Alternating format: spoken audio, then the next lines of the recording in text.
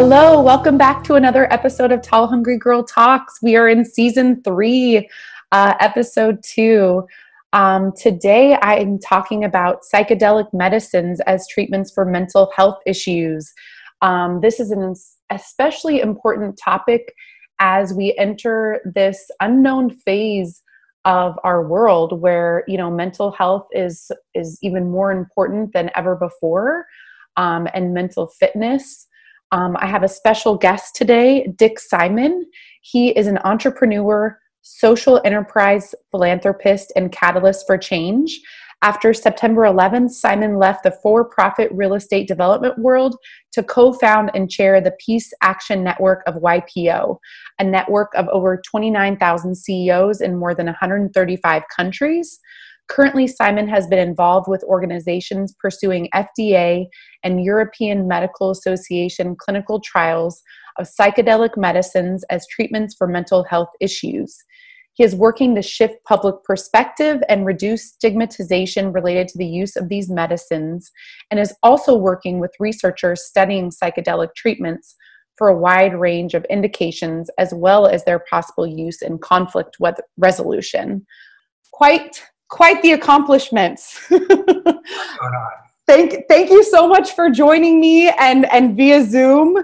The changing realities, bring us together via video. It was just going to be a phone call before, so maybe this is an upgraded version of connection. So welcome to Tall Hungry Girl Talks. I appreciate having you on today. Thank you very much. It's great to be here. Yes. Okay. So to set the stage regarding mental health globally, and I've stated these stats on my show before, but to reiterate, more than 264 million people of all ages suffer from depression, that's a lot of people.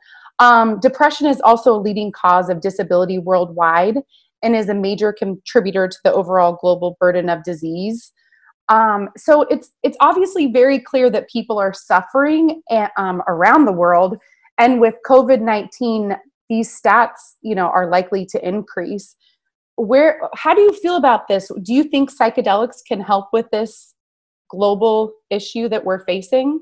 Sure. I mean, I think that the brief answer is yes, and I'll elaborate in a moment, but I think that the problem is huge. You were talking about depression, which is one really important and huge problem, but that's one of many mental health issues that people face. Yeah. It can be anxiety, it can be OCD, it can be a number of different things, many of which psychedelic-assisted therapy have potential for helping address. So there are trials going on right now looking at exactly that, looking at for treatment-resistant depression and for major depressive disorder, the effect of psilocybin, which is the active chemical, and sometimes it's something that's sometimes called magic mushrooms. Mm-hmm. And they're looking extremely promising. So I think it can help a lot, and I think unfortunately with COVID, we are very likely to see a tremendously increased mental health burden. Yeah.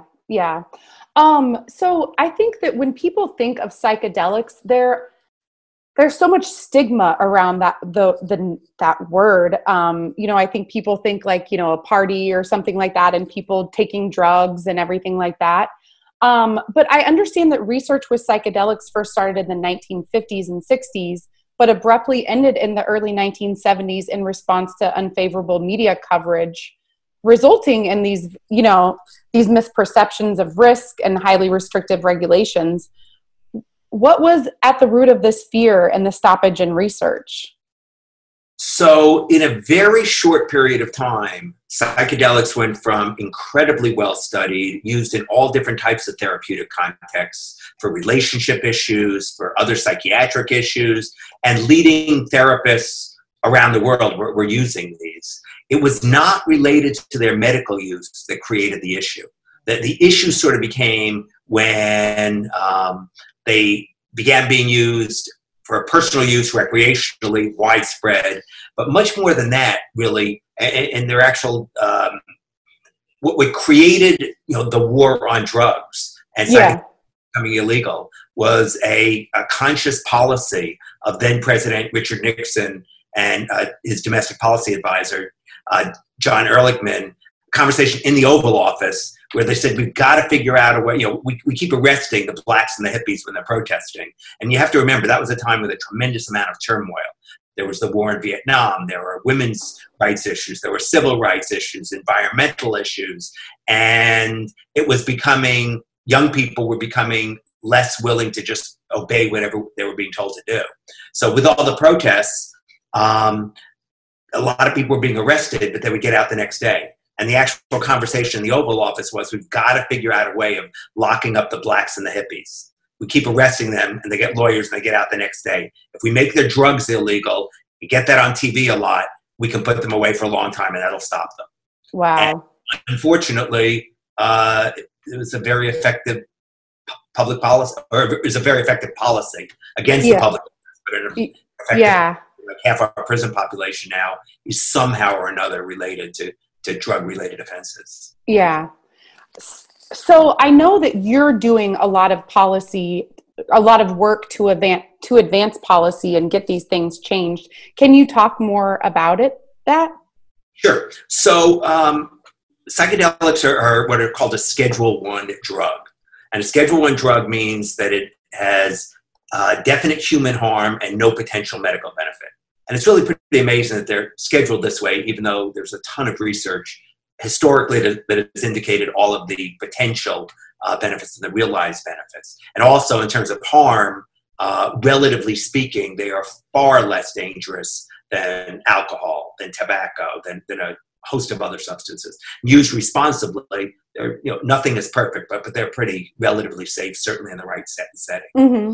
So some of the work that my belief is that the best way of addressing this is through science and approvals. I mean, actual information. So we're involved. There are trials going on with the FDA for approval in a medical context. This will be a context where you'll be with a therapist or a pair of therapists, and you'll be taking, for treatment-resistant depression or major depressive disorder, it would be psilocybin. For post-traumatic stress disorder, which is a huge problem in a range of populations, the substance there is MDMA. The street name is ecstasy or Molly, but the chemical substance is MDMA.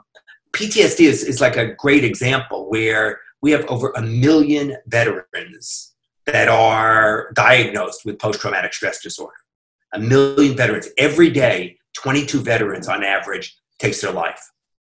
It is more dangerous. We lose each year to veteran suicides in the United States more people than we've lost in aggregate in the wars in Afghanistan and Iraq. And we're doing the best we can. The VA is doing what it can, but these therapies hold huge promise. In trials so far with MDMA as an example, a year later, 68% of the people were no longer exhibiting PTSD symptoms that registered on a scale to indicate PTSD. So that's completely unprecedented. Similarly with psilocybin, where there's been some end-of-life studies where people who got really bad diagnoses and had a very limited period to live would go into existential depression. One treatment of psilocybin completely, for most of the people, shifted their entire perspective on life and what was coming for them. So you don't get these kind of results or cures. But the way I'm approaching or working toward approaching policy is once these are recognized and used and helping millions of people as medicines, all of a sudden making them illegal, dangerous substances just doesn't hold up anymore. Mm-hmm. And so is part of the work that you're doing is socializing this? Because it seems like it's like it almost needs to be socialized for the public to understand that these are drugs that can really help people. Right. And then, naturally, like public pressure is put on lawmakers to change policy. Is that some of the work that you're doing? Right. So a certain degree of public policy is really there to protect people. Mm-hmm. I mean, trials in the FDA are to make sure that we're not having substances out there that are dangerous or don't work. So, I mean, I think a certain amount of public policy can be very helpful. But the work that the intention is getting to a place where the information about these substances and the potential effect in a therapeutic context make the case by itself. Mm-hmm. So that's really sort of how I'm thinking about it. Yeah. And what is you mentioned Mass General. What is the work that you're doing with them? So Massachusetts General Hospital is Harvard Medical School's primary teaching hospital. And it's generally rated sort of the best hospital on the East Coast of the United States. And the psychiatry department there has been rated over most of the last 20 years as the best psychiatry department in the country. That department and the head of the department, Jerry Rosenbaum, is creating a center for psychedelic research. So you have the center in conjunction with Harvard that is looking into why these medicines work and how to best use them and in what cases for what people. So in that context, I'm chairing their advisory council, helping launch this, what looks like it will be sort of one of the major psychedelic research centers in the world. Wow. To really understand more about the brain and consciousness and specifically addressing mental health issues. Yeah, no, that's exciting. So I like going back to talking about like what the word psychedelics means or the word psychedelic means and the types of drugs it encompasses, because I think that people still have a misunderstanding about that. So how would you describe it for someone really even myself until recently didn't know a lot about this. I really thought it was that psychedelics were recreational, that people took at parties, And so can you talk more about that? Sure. So psychedelic literally means mind manifesting. So things that open your mind. Sometimes they're called hallucinogens, which is not actually accurate. Most of them do not create a visual hallucination where you're seeing something that isn't there. They may create some visual effects, but so it's really mind manifesting. And it includes a wide range of substances that have different mechanisms of action or different ways that they impact the brain and impact your ability to heal and to experience. So recreationally, there is a lot that's going on, and it has been going on for many, many decades. Apart from that, in the set and setting, which is sort of the word a lot of people in this space use, where you have a mindset that you're working on something and in a setting that is supportive, you can see amazing transformation. But some of the substances include things like ayahuasca. Some of these are being heavily studied. Some of them are not yet being heavily studied. But ayahuasca, LSD, psilocybin, and MDMA that we've been talking about, 5-MeO, DMT. They're a range. Peyote. They've been used for a century. A couple of, LSD is chemically synthesized, but as is MDMA. But generally, these substances have been used for millennia, often by indigenous people in community and in a range of rights and community building activities. Mm-hmm. So you said that during your speech at Hofstra that people are looking for cures, not symptomatic suppression. Is that what psychedelics give you, is more of a cure than like suppression when you think of a lot of the traditional medicines that people take for anxiety and depression now? Right. So first thing I'd say is that medicines that suppress symptoms are a whole lot better than not being able to suppress the symptoms. Yeah. I mean, I want to have total, respect for that, and that's great. Yeah. The hope with psychedelics and what has been demonstrated in a number of studies is the potential for actual complete remission of the symptoms. So the symptoms do not have to be continually addressed. It isn't, all right, I'll take my 2 pills of this in the morning or 1 pill in the evening or whatever cocktail I'm on. Yeah. Every rest of my life, and hopefully it'll work. And sometimes it stops working. So then with help, maybe you'll get something else that'll work. And for 30% of the people, it doesn't work, period. With psychedelics, for a variety of reasons, you almost get to kind of restart. And in that restart, you have the potential for sort of no longer suffering from whatever it was that was causing the symptoms to manifest. A couple of examples that might help understand this. One is MDMA for PTSD. So MDMA creates this very open, loving, accepting sense. Essentially, you're flooding your body with your own serotonin. Mm-hmm. in that state, you're able to deal with things that otherwise are too frightening to you to deal with. So one of the huge problems in trauma is something horrible happened.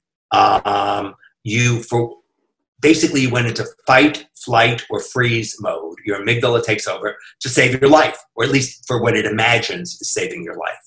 So whatever was happening isn't actually processed into a memory. And whenever you're experiencing it again, you're not remembering it, you're reliving it, which is why people who've been traumatized have so much problem dealing with their PTSD. Yeah. Under the influence of MDMA, which can open you can relive that experience without being fully triggered and actually have it processed into a terrible, painful memory, but a memory, not something that you're continually reliving. So if you're triggered, or maybe you won't be triggered, so what happens with, like, what is the circumstances of like something happening again, like a loud noise or something? Do people just not react? Right. You can begin to recognize that as, oh, that's a loud noise. That doesn't get on that blew my friend's, whatever is going to happen. Or just because that man across the street is wearing a red sweater, like the person was in whatever horrible, experience I had, does not mean that person is here to assault me. So that kind of leads me into the next question, which is the default mode network in your brain. So is that what you were just talking about? That's the default mode? The default mode network actually is really interesting. The default mode network is kind of what keeps you efficient. It's that part of your brain, like as we're speaking here, your brain sort of knows, all right now what I'm trying to do is understand those sounds to figure out what that person is saying, and it knows what it's trying to do. It makes you capable of dealing with otherwise what would be overwhelming sensory and intellectual input. So it's a great thing to have. The challenge is that it can take over completely and get out of a loop. So where these substances can be really helpful is getting you out of that loop. Think about it almost as, I've heard this example before, where if you've always been going down a mountain, and you've been doing that same route forever, it's like a many foot deep, great trail, but that's all you know because you can't do anything else. So now imagine what the psychedelic is doing is laying several feet of dry powder on top of that, and it gives you the option of having other experiences or finding other routes down. National is doing a study now on rumination. Rumination is where you're sort of caught in a loop, and it's underlying depression, it's underlying OCD and anxiety. I mean, the different kinds of loops, but it's essentially default mode network gone wild. And the hope is that under the effect of psilocybin, patients who are dealing with treatment-resistant depression may be able to exit that loop. Yeah. I think because I think so much of the darkness with anxiety and depression is that, like, that treadmill, like not being able to get off of it, and the frustration that is associated with that. So that, I mean, the fact that there's something that, because I think, the suppression medicines are obviously, like you said, very, very helpful because they decrease the feeling of anxiety. At least that's been my experience. But just being able to just hop off the treadmill altogether and not be constantly running, I think would be a game changer in so many ways. Sure. And the difference in terms of medication is this might be, 1 or 2 or 3 times that you're doing this in a medical office, under supervision with a therapist with you, or generally now it's a 2-therapist team. But it's not a daily pill. So you don't have the ongoing side effects. So you end up with higher rates of people not suffering without just increasing medicine and all of the ongoing potential side effects and issues that brings about. We talked earlier about, some of the trials that are being done regarding psychedelics. I understand trials are happening for more than just depression, but eating disorders, addiction, OCD. Can you talk more about this? How does it treat these disorders? So the try to just be clear, the trials that are going on right now with the FDA and in Europe with the European Medicines Agency are specifically around depression and PTSD.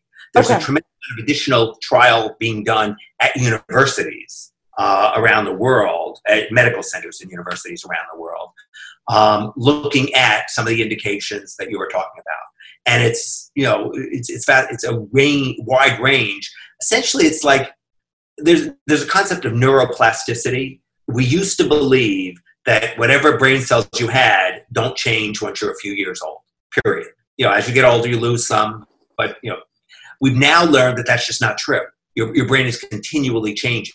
So you have neurogenesis, which are new neurons being generated, and neuroplasticity, which is changing connections.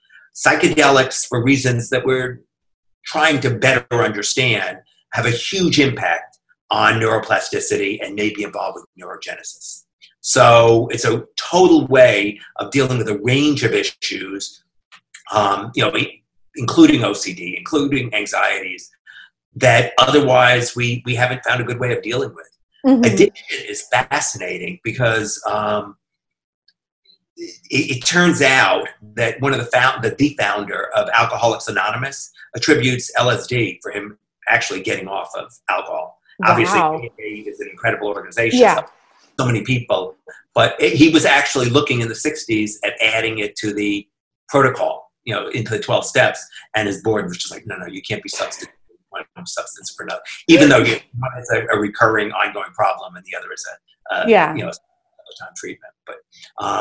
But people are being helped tremendously, getting off of opioids with a plant from Gabon in Africa called ibogaine, or the iboga plant, which produces ibogaine, that has been more effective than anything else in terms of getting people off of opioid substances. Wow.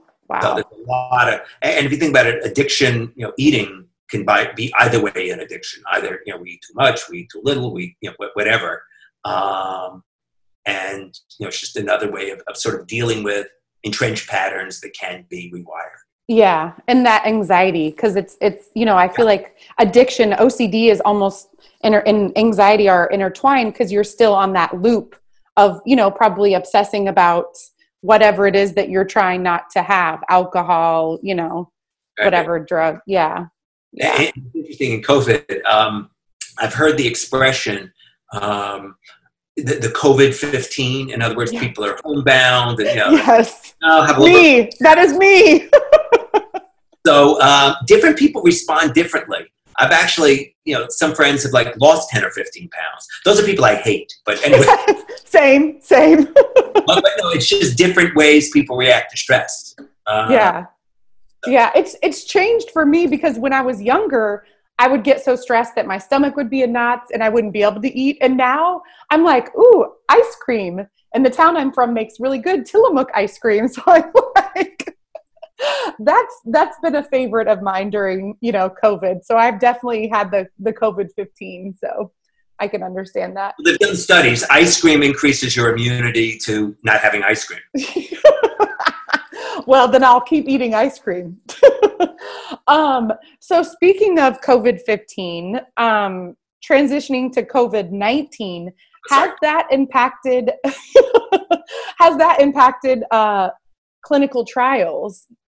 So it's a difficult time. I mean, there are no clinical trials with in-person patients being done right now related to psychedelics. So temporarily, those trials, occasionally there's some ongoing interaction with therapists, but the actual trials administering medicine and things are on hold right now. Mm-hmm. Yeah. So how is that, do you feel like this is, I mean, what does that look like for funding and everything else? How has that shaped your way forward? So it's kind of an mixed situation. I mean, you know, yes, if you're set up to run trials and you're not running them, there are some costs that continue to be incurred. And from a donor standpoint, because a lot of the work that I do is philanthropically supported, it's challenging. I mean, you know, people have you know, either lost money or concerned about losing money. So therefore, they have less to give. Or they are putting priority, which is very understandable, on COVID-related issues, which are the immediate urgent. Or they're involved with organizations that, for whatever reason, they've been supporting for a long time and are having problems. So what they want to do is help support those that to survive.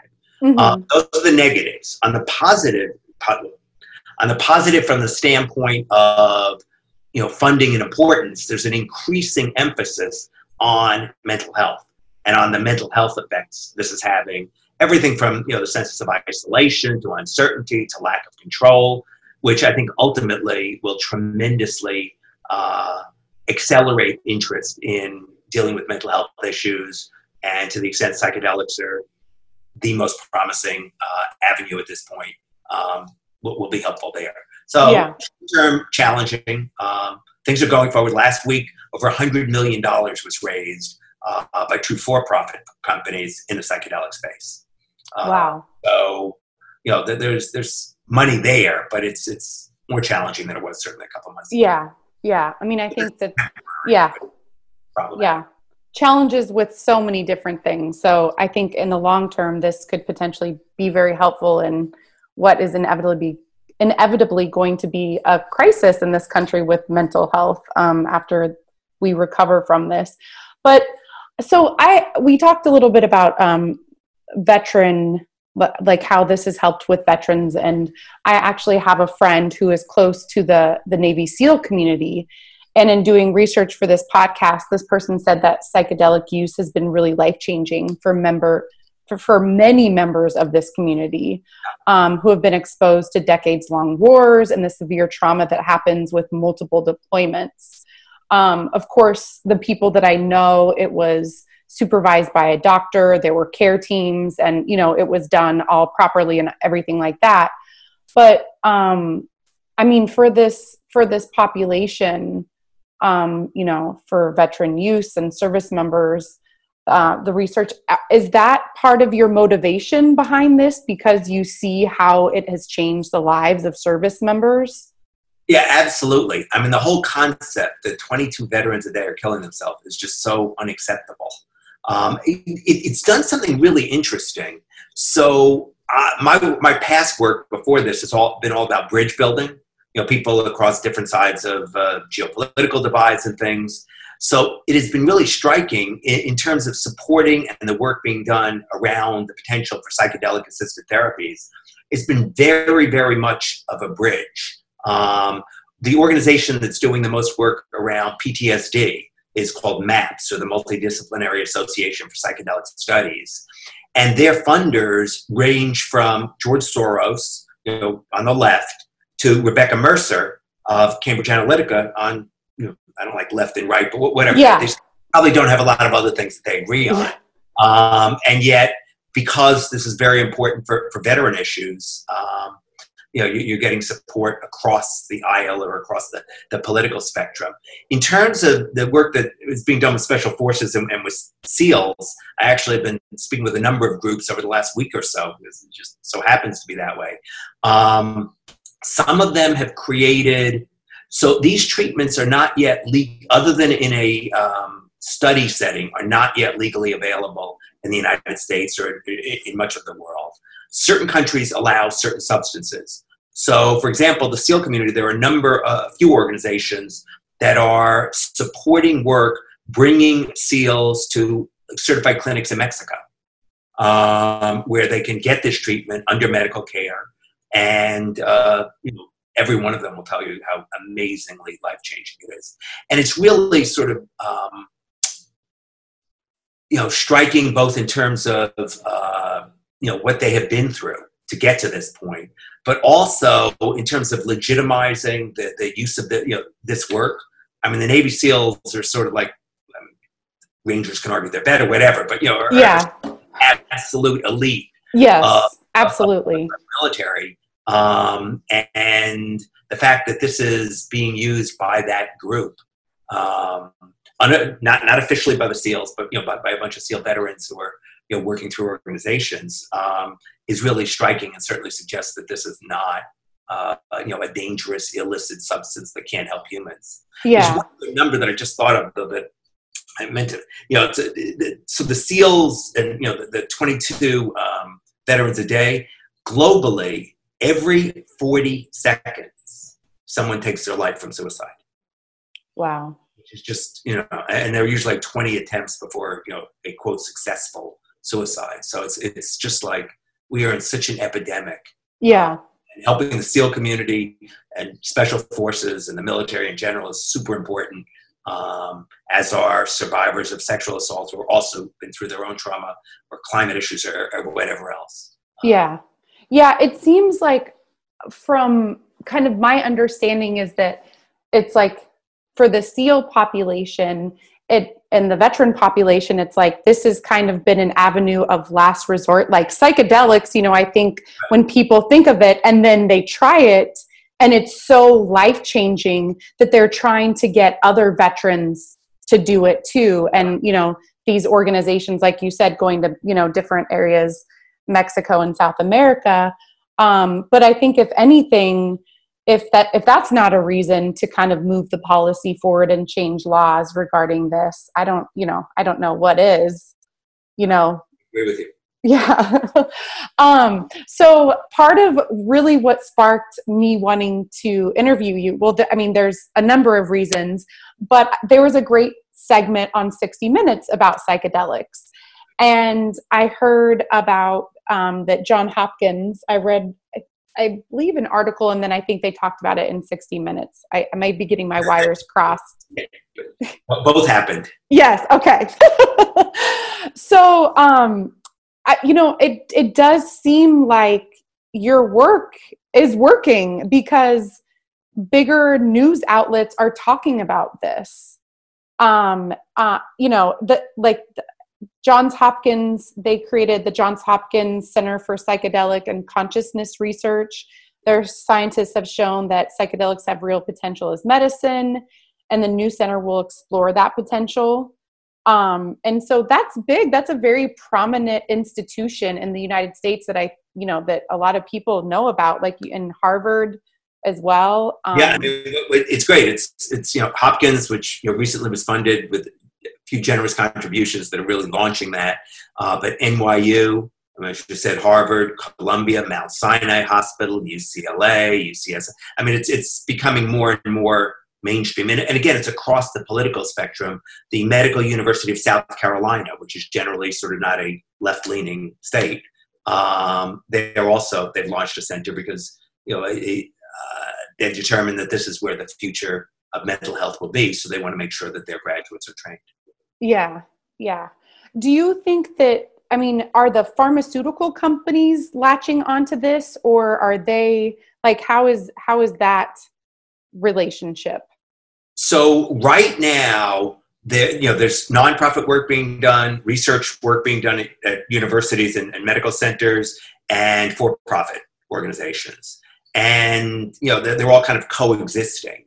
The larger pharma companies are not yet engaged in the space. My guess is they're sort of watching, and then we'll one doesn't know for sure, but we'll make acquisitions when there are approved medicines that can be used. The model is very different, though, and it'll be interesting to see sort of how it all plays out. A pharmaceutical model generally is take this pill every day, and we'll have great recurring revenue. We'll be helping. I'm not grateful for medicines that are produced.